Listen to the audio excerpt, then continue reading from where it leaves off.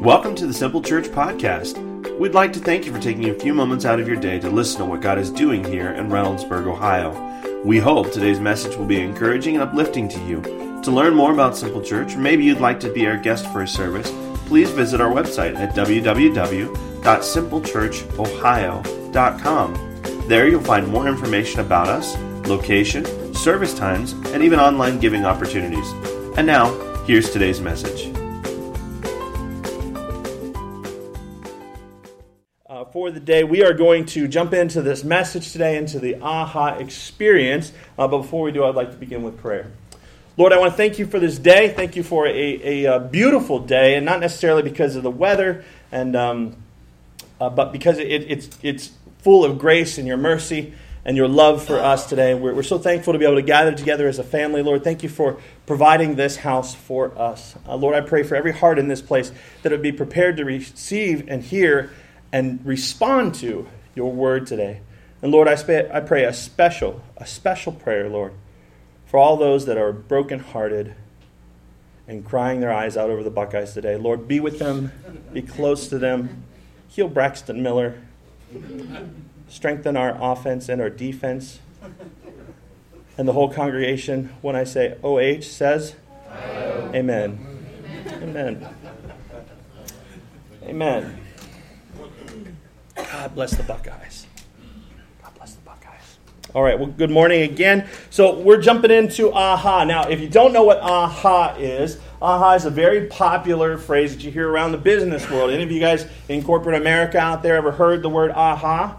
It's like this moment, it's this awakening, right? It's a realization like, oh, there's the AHA. That's what they call it. They talk about it in that way. But the AHA, if you've never heard this before, let me define it for you. It is a sudden understanding, a recognition, or resolution. So, over the years, I've had AHA experiences in my life, and I've sat with a lot of people. A lot of you are in church today or in relationship with Jesus today because of an AHA moment. You had this sudden awakening, right? A realization of something. You got honest with yourself, and you responded to it by praying the prayer and then continuing to walk with Jesus, right? That's what I see that happen all the time. And it's not just that initial conversion to Christianity. It's also in our regular lives. We realize, hey, maybe I shouldn't speak to my wife or my children that way. Or hey, maybe I shouldn't be stealing things from the office. Or, we kind of have these moments. I don't know what it is for you. But we all have these aha moments. They can be small, they can be big. But they always make changes in our lives, right? They shift the way that we are. For me,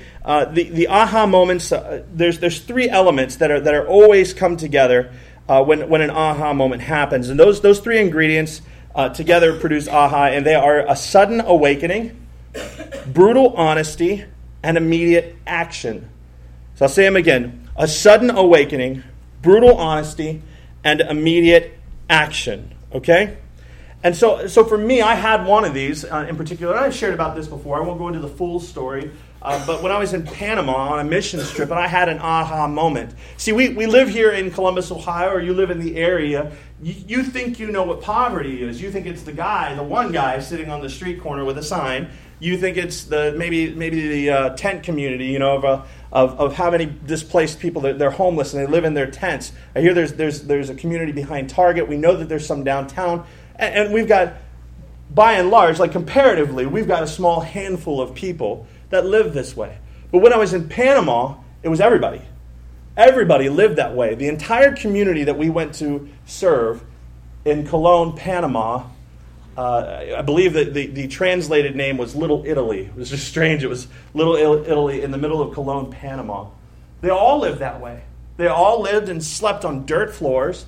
Their homes were probably, I don't know, not very big, maybe just this section of stage right here. And a home was any kind of metal that they could find from a scrapyard, and they would lean against a tree, and then they would thatch it all together with cords.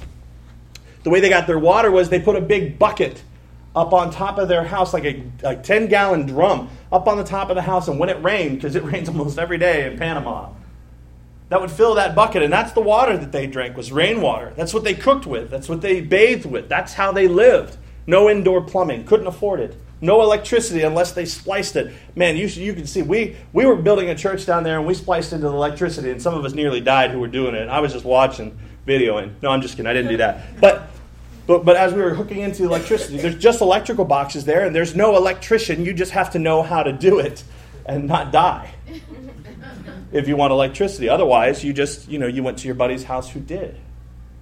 And they lived in such poverty. They maybe ate once a day. When we were done with our plates, we would take them to the kitchen because we were the missionaries. They took really good care of us. We came in and we would take our plates into the kitchen. And as you walked by later, you would see some of the people from the area were eating off of our plates. They were finishing the unfinished or tearing off the meat from the chicken bones. They give us little chicken wings and we'd eat them. If you left anything on there, they would eat that. Or if there was some coleslaw or anything, and you're shuddering in your mind, you're like, yeah, no way. There's no way I would do that. But you don't live like they do. That's poverty. And it was from that moment on that I realized there's scriptures in the Bible that talk about the rich man. The rich man that needs to weep and cry aloud because we've got so much stuff. And we consider it our God. And I realized, man, I'm that rich man. Compared to the rest of the world, see, we live in this space where this is common. It's common to have a car. If you are married and you probably have a house or an apartment or a space of your own that has air conditioning in it, you possibly have 2 cars to your name and maybe a motorcycle, right? These guys have nothing. And we are so rich and so wealthy that I walked away from Panama with that sudden awakening, like, oh my goodness, I am that rich man. And I got brutally honest with myself. And I said, I have so much stuff that I need to eliminate some of this. And so I came home and I sold some of my belongings. And you'll see I continue to push my belongings out to Amazon and eBay, things that I just don't use and I don't need that I've just gathered. And I sold it and I said, Lord, you help me sell all this and I'll give it away, every penny of it, to a charity or to an organization to help people. And God's been faithful to help me do that. And I've lived my life that way since I came back from Panama. Why? Because I had an aha moment. I had a moment where I woke up and realized this is not right. And there was a shift in me. And so for all of you, you all have had aha moments in your life, be it big or small. It has happened to you.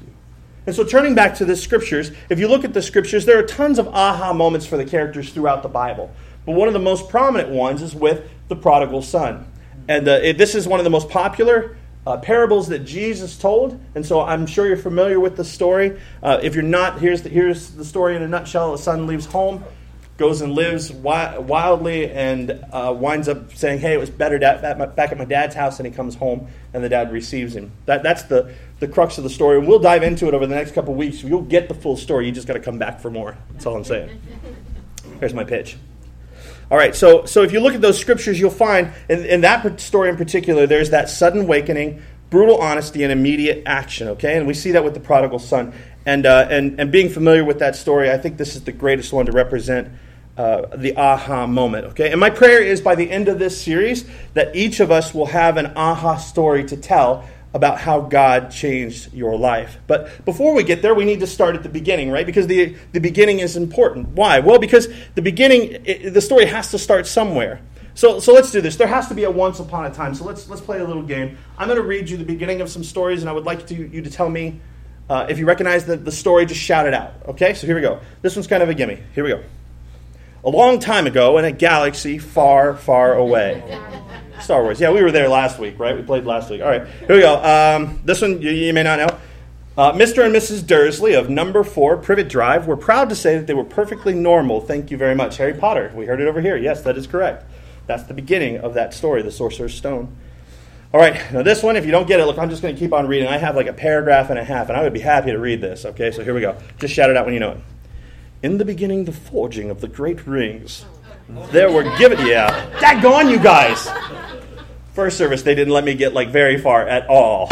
I had a voice prepared and everything. It's going to be epic. It's fine, haters. All right. So the beginnings of stories are important because they set the stage, right? They tell about what life was like before the story. And the beginning of the story often says a lot about the end of that story, right? But sometimes once we start talking about the aha moment in the story or how everything shifts, we kind of forget about the beginning of the story. And a story can become so defined by that moment or by the action later on in the story that we kind of forget how everything began. And so why is the beginning so important? Because the beginning tells the story. That's where it starts. Think of a rags to riches story that you know. Minus the rags. Hey, I just got a story about riches I'm going to tell you. What? That's not really interesting, is it? That's not a story. That's just a, hey, I've been rich and I'm staying rich and I'm going to die rich. Interesting story. Thanks for sharing that, Chauncey. I appreciate that. All right, so we need to spend some time at the beginning of this story. We're going to be in Luke 15, and because it sets the stage and tells us what life was like before the story took place. And maybe it even gives us a little bit of a hint about the end of the story. So if you need a Bible today, if you don't own a Bible and you would like one, we would love to give you a Bible. If you just put your hand in the air, a service host will get you a Bible. But we're also, we'll have the slides. Yep, there it is. Okay. We will have them up on the screen, so anytime we read a verse. But we'll be in Luke 15 today. And the verse starts like this. Jesus continued. Now, when you read the Bible, you need to read the Bible. You need to understand what's happening, okay? Jesus was already talking to a bunch of people, and he started to tell a story, all right? That's why it says Jesus continued.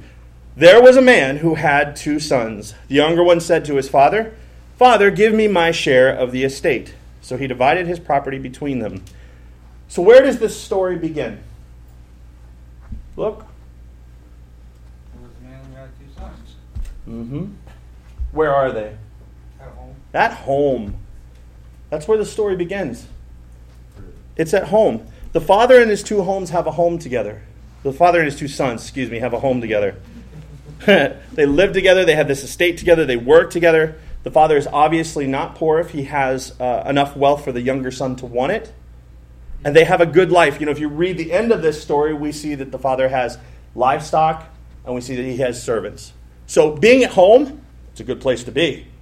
Right? It's a good place to be. But there's something in the younger son that wants to leave home. No matter how good he has it at home, no matter how much he is provided for, no matter how much his family love him, he still wants to leave.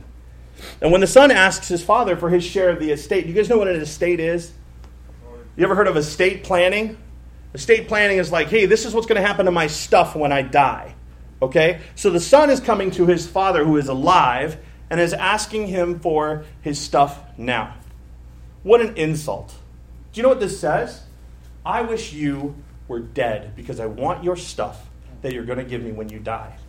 Now, culturally, this would have been like a really, really gutsy move to make. Because to say this and wish your father dead would have been like, you're in a culture where beating your kid, and I don't mean like spanking, I mean like literally beating and chasing your son away would have been okay. There was a doctor, Dr. Kenneth Bailey, who lived in the Middle East for many years, and he said he'd only heard of this happening twice. In the first instance, that's exactly what happened. The son came and said, "Give me my portion of the estate," and the father beat him and chased him away. And the second time that he saw it happen, the father, who was in perfect health, died a few months later. And so the son is obviously immoral, rude, and selfish. He's become so obsessed in doing what he wants, when he wants, that he treats his own father with the utmost of disrespect.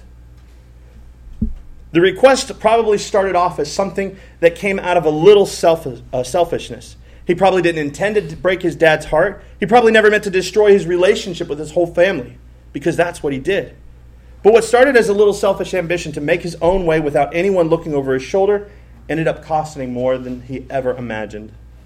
And it's easy for us to be on this side of the story and think that the younger son is crazy for wanting to leave home, right? Like, wow, you had servants, you had livestock, you had a place, obviously a lot of money. Why would you want to leave home? But my guess is that if we're all really honest in here, that we've all left home at one point in time. Now, I don't mean like when you grew up, you left home. Congratulations, that's a healthy thing to do, okay? To grow up and not live with mom and dad. I mean, if you live with mom and dad, that's fine, but I'm just saying it's a healthy thing to move on, have your own place, and do your own thing. But I don't just mean leaving home like that. I mean, like in this story, you need to understand where the father is. This is just a parable, right? The Father is our Heavenly Father, and home is being with Him. It's His way of doing things. And so the story is more than just fictional. In this parable, the younger son leaves home because he is leaving God in the dust. That's what's happening here. He's leaving God in the dust. So what is it that makes us want to leave home? What makes us want to live apart from God? What is it that drives us to leave a good Father who has always provided for us just to do it our own way? Oh, were you here first service? Instant gratification. Well, he said it, throw it up there. That's the first thing that does it. That's the first thing that does it, is that I want it now idea. That instant gratification. One of the reasons we leave the Father's house is because of this. We're not good at waiting. We're used to instant messaging, instant downloads, instant popcorn, instant soup, instant GPS. But a lot of our Christian experience, a lot of living in the Father's house, is more about delayed gratification. We are saved, but we still live in a world filled with sin. So we wait. We have the hope of heaven, but we're not there yet. So we wait. We've been promised that all things will work together for the good of those who love God and are called according to His purpose, but it sure doesn't seem to be happening. So we wait. And after waiting a while, it's easy to get sick of it and think, I want it now. I'm done waiting on your plan. I'm done waiting on your purpose. I want it now. So we leave the Father's house looking for something that we think we should have right away. It's instant gratification. The second reason we leave the Father's house is the attitude of, I deserve it. It's that sense of entitlement, right? Like, hey, I've been doing this your way long enough. I've been faithful to how you've wanted it to do long enough. I deserve a break. I've been good long enough. Now I deserve some real fun. I've been patient long enough. Now I deserve some fulfillment. I've done it God's way long enough. Now I deserve to do some things my way. But what this mentality forgets is one of the core aspects of living our life as a Christian. And that is grace. See, grace is getting something that we don't deserve. And where mercy is not getting what we do deserve, right? So by grace, if we just take that word grace out, it's getting what we don't deserve. So let me read Ephesians 2, 8 through 9 that explains it carefully. And when you see the word grace, I'm going to remove it and say, getting what we don't deserve. For it is by getting what we don't deserve that you have been saved through faith. And this is not from yourself, it is the gift of God. Look, a gift by its very nature is not something you earn. It's just not. You can't do anything for it. You need to just do what? Be in relationship with somebody. Spouse, boyfriend, girlfriend, mom, dad. They give you gifts. Sometimes it's expected on your birthday, and then there's the unexpected ones where somebody surprises you with a gift, but you didn't earn that gift. You didn't pay for that gift. You can't do anything to get that gift. And that grace that we receive from God has been given to us as a gift. And it's not by works, so that no one can boast. We don't deserve any of the good things God offers us, but He offers them freely. It's not about doing good things for a long enough time that we earn the right to leave the Father's house. It's about accepting God's gift of grace that we don't deserve in the first place. The third reason we leave the Father's house is because we say, I can do it better on my own. We have this bitterness. The third common attitude of this bitterness, I want you to think about this. Have you ever worked in a place where you say, with somebody, and you look at what they're doing and you say, I can do it better? We kind of see this attitude in the prodigal son. We see that in him. He's saying, I can do this better.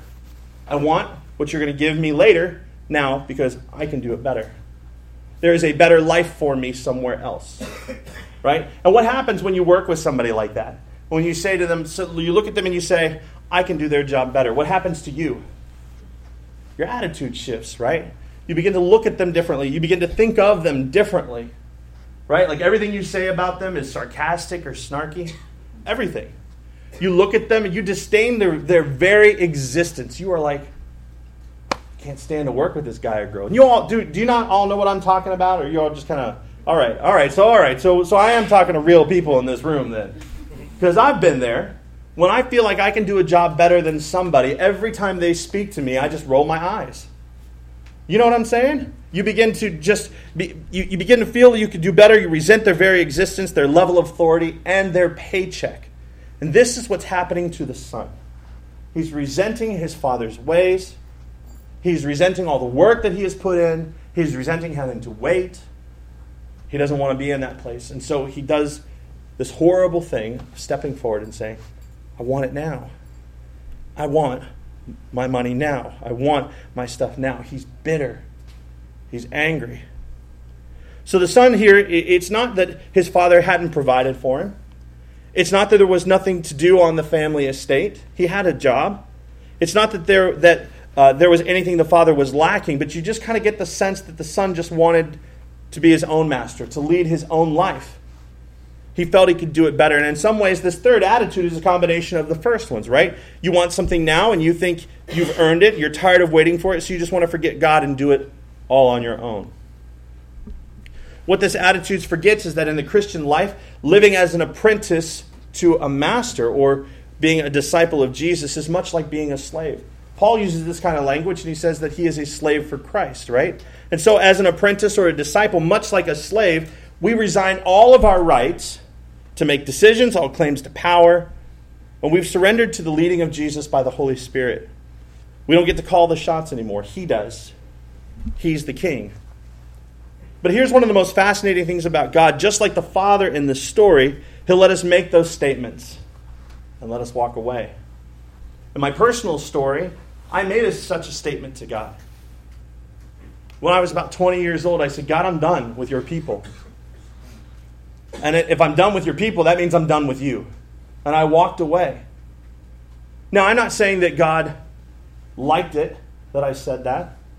I'm not saying that that was his happiest day and that he smiled, good, I am so done with you. Get out. You know what I'm saying? You moocher. Huh. It's not that he said that. It's that I had a sense of entitlement, that there was something different, something better. And when I say that I left, I did go. And I partied. I didn't go for long. And I came back. And just like in the story of the prodigal son, God was waiting there for me with open arms for the moment that I turned back. But God is the God who will let you walk away. He will let you choose him to be with him or choose to walk away. And a lot of us at one time or another, maybe you're here right now and you've walked away. Maybe you're here because somebody blackmailed you into being here today. They did you a favor and they looked at you and said, okay, if I do this for you, you got to come to church with me. Or if we're going to date, you need to go to church with me. Okay, I know it. I know some of you people out there. What do they call that? Evangelistic dating, right? You're going to win somebody to Jesus by dating them and bringing them to church. And so I know some of you are here. You've left home and you're here and you hate being here. You don't. This is the last place you want to be. But right now, some of us have made those statements to God and we have walked away. In the past, and maybe we've come back, or maybe you're still walking away. And you're not trying to tell God he's not number one in your life, but can't there be a close second? You're not trying to tell God that he was wrong about marriage, but don't you deserve to be a little happier? You know, we may not intend to tell God we wish he was dead, but that's exactly what we're saying when we walk away. And here's the truth. You know, we've all left the Father's house at one time or another. It's not so much a question of whether or not you left. It's not so much a question of what excuse you use to leave. It's much more of a question of whether or not you'll go back. Will you go back? Because the beginning of the story can give us a hint to the end of it. The story began in the Father's house. Nothing was lacking. Nothing was missing. Everything was provided. And the story could end there too. It doesn't matter why you wanted to leave. What matters is whether or not you want to come back home. And that's what AHA is all about. So maybe an AHA is beginning for you today. Maybe you're the one that's walked away. So here's your sudden awakening. It's that sudden awakening, that brutal honesty, and that immediate action. Will you be willing to be honest with yourself and say, you know, I walked away from home. Walked away from my Father's house. But I need to come back. How do you come back? It starts with a simple prayer. It starts with repentance. You know what repentance means? Look, if I'm walking this way and my Father's house is that way, repentance is a 180. I turn from the direction I was walking and I head back that way. What does that mean? It means in your everyday life and the ways that you were headed, turn away from them. Repent. That's how it begins. I'm not saying it's easy, and I'm not saying you're not going to be perfect or that you're going to be perfect. Because you're not. I'm not. But that's your immediate action today. And so I wonder if there are those of you today that will begin. Let's pray. You know, some of you are here today and you say, you know what, Aaron, I've never entered into a relationship with the Heavenly Father, with God. But I hear what you're saying today, and I want to be in a place where God is. I want to have Him in my heart and in my life. I desire that. And if that's you, and you've never made Jesus Lord of your life, today can be the day that you shift. You can have that aha moment.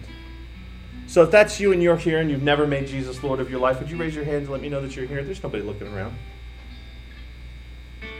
Cool. Thank you for your hands. I appreciate that. You can put them down. And then if you're here and you've said, you know what, Aaron, I've been a Christian, but I've walked away. Maybe you grew up going to church. Maybe you remained faithful, but I don't know, at one point in time you just decided, just a little bit of selfishness crept in, and the next thing you know, you're not at home anymore. You're far from home. And if that's you and you want to come back, would you raise your hand and let me know that you're here? Thank you for that honesty.